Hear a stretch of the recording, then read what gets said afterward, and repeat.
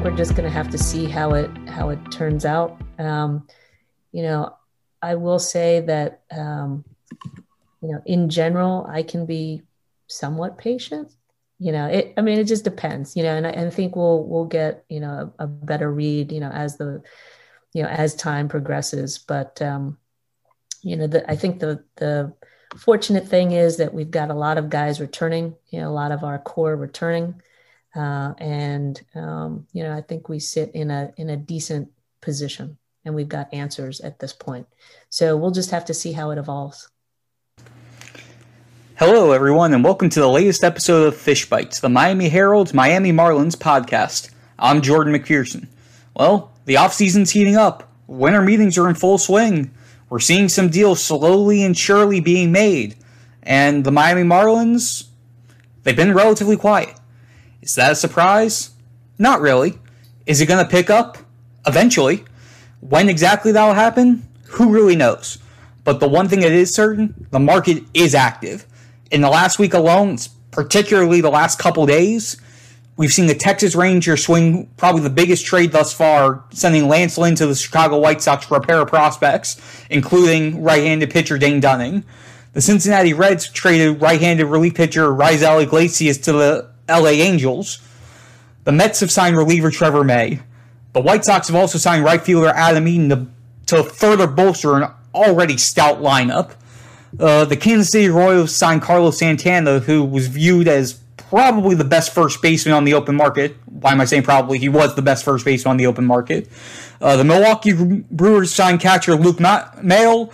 The San Diego Padres signed outfielder Brian O'Grady. The San Francisco Giants signed free agent reliever Matt Wisler. And the list is slowly starting to add up. We're seeing names come off the board. Yes, basically all of the big names are still out there. JT Realmuto, Trevor Bauer, DJ LeMahieu, Marcus Semien, Marcelo Zuna, George Springer, Liam Hendricks. That's not really a shock there. The market is still figuring itself out. Teams are still figuring out what their financial situations are going to be. They're still waiting to see what things are going to look like in 2021. Are we going to get a full season? How many fans are going to be allowed in ballparks? And teams are playing pretty conservative despite the fact that we're seeing some moves being made and we're seeing some traction starting to pick up as we get to the middle of December and we get to about 2.5 months away from spring training starting. And at some point, we're going to see the Marlins getting involved too. They're going to have to get involved. They know how important it is to build off this playoff run they made, the momentum that they have, the notion that they have to continue on and find a way to build on that winning record and show that it wasn't a one-year fluke.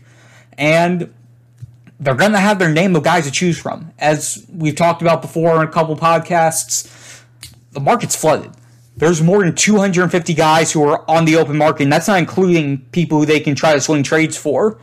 And the Marlins' biggest need is relief pitchers. And there are a lot of guys to choose from. MLB.com did a ranking breaking down all of the top guys by their win above replacement average marks over the last 2 years.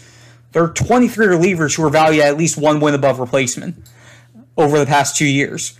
And the Marlins will be able to choose who they want, even if they don't necessarily pounce right away.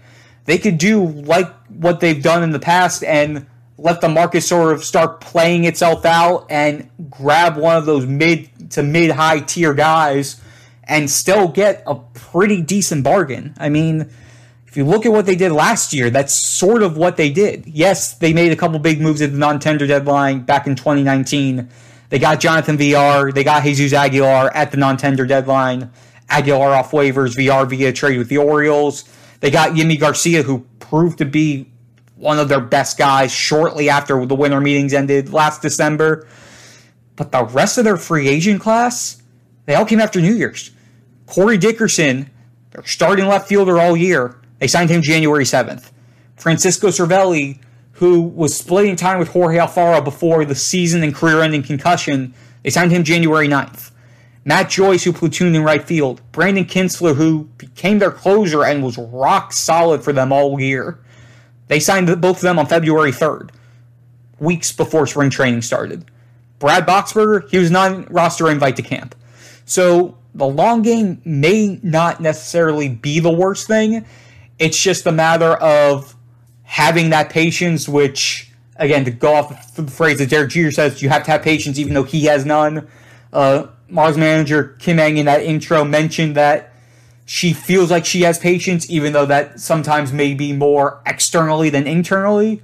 But at the end of the day, that long game might end up playing for the Marlins in the long run.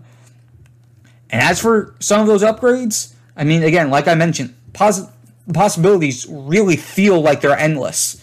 But you also have to have that reality check with the Marlins.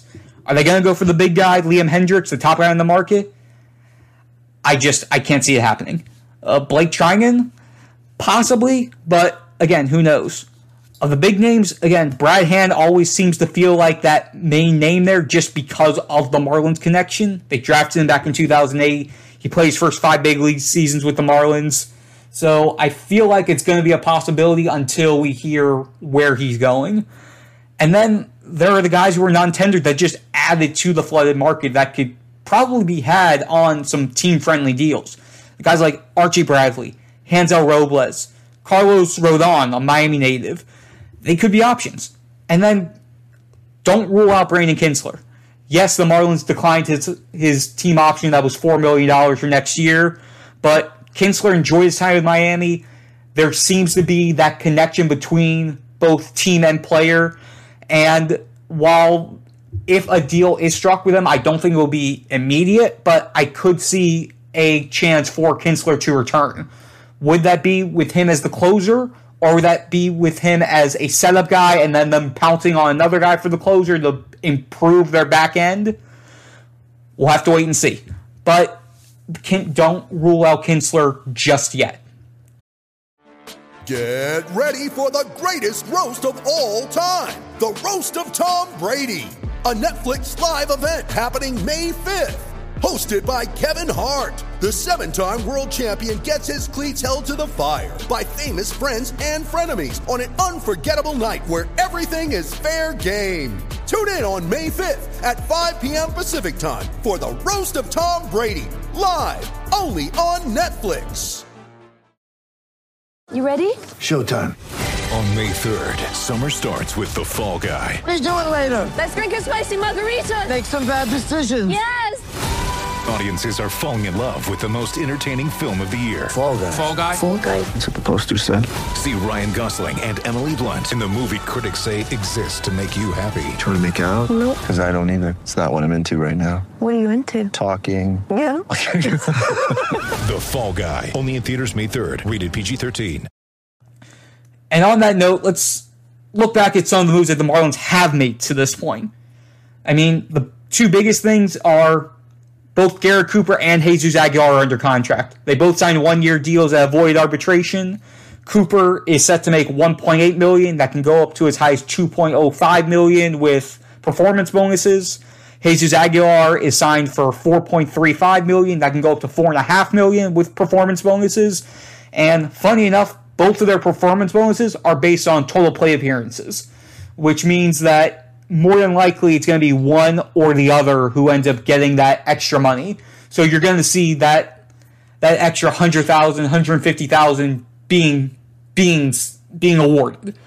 And I want to commend Kim Ng for making the move and pulling the trigger and locking up both guys, especially when you've seen a few other NL teams waiving guys who may not fit roles because NL teams are still waiting to find out officially if they're going to have a designated hitter in 2021. It's not looking likely, which is why you saw moves like the Braves not tendering Adam Duvall, who they didn't really have a full role for and more than likely would have only used him in that designated hitter role in 2021 were they to have it. Ng went the complete opposite route. She went with, let's protect ourselves and make sure we're as set as possible in the event that this does happen. If it doesn't, they'll figure it out, and worst case scenario, they have two really good backs to figure out where to use them. Obviously, you can also use Cooper in right field if needed at times, but as of right now, if there's no DH, you would expect Aguilar and Cooper to be splitting time at first base, or the Marlins could try to swing a trade once you get into spring training. But as of right now, they're both under contract. The Marlins have both of their power hitting guys, and it makes the roster that much better just knowing that you have that talent there. And then their other moves, they signed five of the other guys who were arbitration eligible, and all of those guys were really no-brainers. Brian Anderson, Jorge Alfaro, and relievers Richard Bleier, Yimi Garcia, and the newly acquired Adam Simber. All five of those guys here to be part of the 2021 roster. Anderson obviously is the third baseman of the future, and the goal, the hope is that he will be the third baseman beyond his 3 years of arbitration, beyond 2021 through 2023, but no long-term contract in at least until the end of 2021. And that's mostly Kim Ng's doing. She's in her first year. She wants to see everybody up close and personal before making any long-term decisions. It's understandable. It's an understandable way to go with it. Doesn't want to make that big splash yet, but it's going to have to get to a point where the Marlins are going to have to find a way to lock him up soon if they want to lock him up long-term, because after this year, he's slated to make anywhere between $2 to $4 million, depending on how arbitration goes.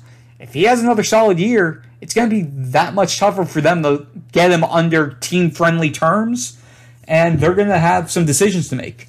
Alfaro, the hope is that he can finally have that breakout year that they were hoping to see. We saw some strides from him at the end of 2019. I personally am counting 2020 as a wash year for Alfaro, just because of the fact that he missed so much time with COVID-19. He missed about 3 weeks, which in a 60-game season, that's a lot of time. And there was just so much going on in terms of all the adjustments, all of the just roster shuffling. I'll give a pass to 2020, but he really needs to find ways to improve this year. He needs to get better plate discipline. He needs to get that rapport with the pitchers who now he is going into his third year with. He's going to year 3 with Sandy Alcantara, with Pablo Lopez, he's going to year 2 with Sixto Sanchez, and with a bunch of the other younger guys. The rapport is there. He needs to find the way to make the personal strides. And then the relievers, Richard Bleier is going to be that 6th, 7th bridge guy. Yimi Garcia is going to be somewhere in the back end. Simber is going to work with Bleier and Holt in that bridge-type role.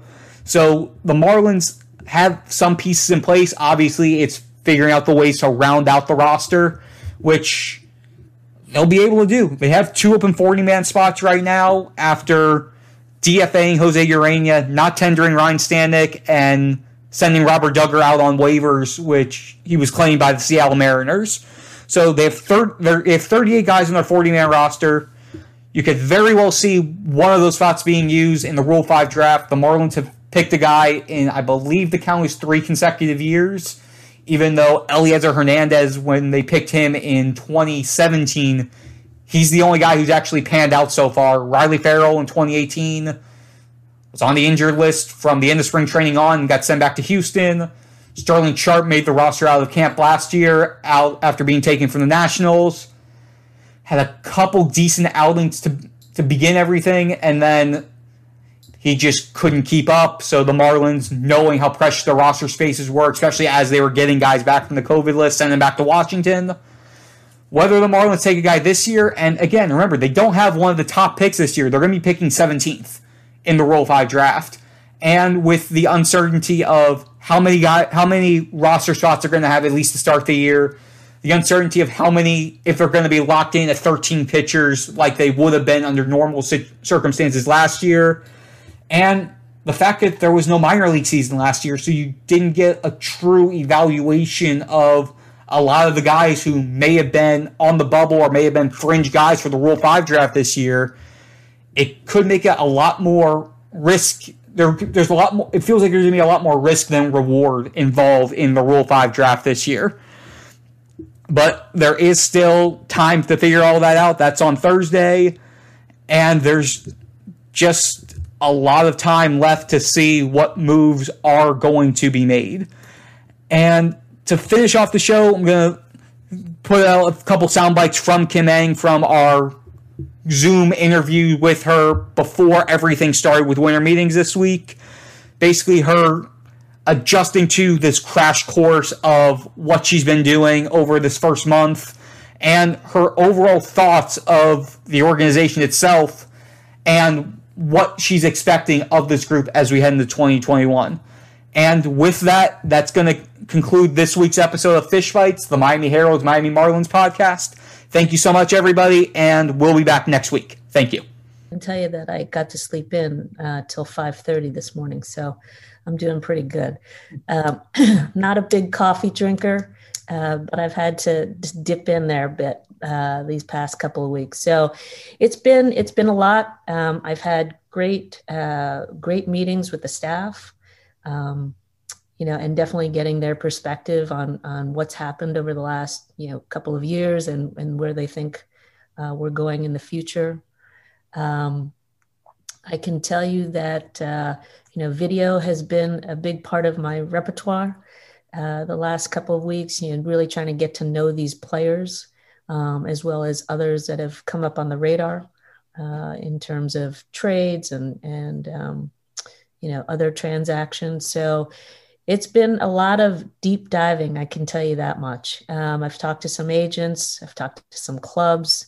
I also have to get to know our scouts, and how they view players and the ways in that they evaluate. So it's been, let's call it a crash course. My husband's been really great, making sure I'm eating 3 times a day, but no, it's been good.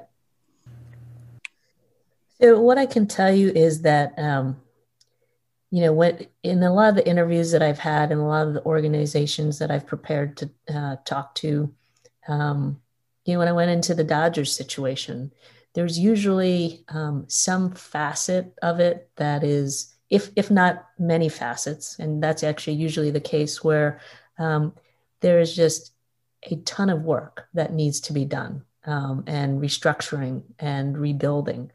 I can tell you on this front, and the farm system is obviously, where everyone wants to go, and that's the foundation of your organization. So, being able to step into a situation like this, where they are in, I guess now year 4, coming up on year 4, they are ahead of the game, from what, when you project out, again, when I've projected out and looked at other situations, it takes a really, really long time to build a farm system of this caliber and of this quality. And so that really is the most exciting thing about all of this, and making sure that, that we as a front office are doing everything for them that we can do to help in their development, whether that means, education, whether that means, on the nutrition side, on having the best strength and conditioning guys that, people that we can have, that is all part of this. And so, again, the resources that have been allocated to infrastructure, let's call it infrastructure, has been really eye-opening and, just incredibly happy to see it's in place. So I would say that's my impression.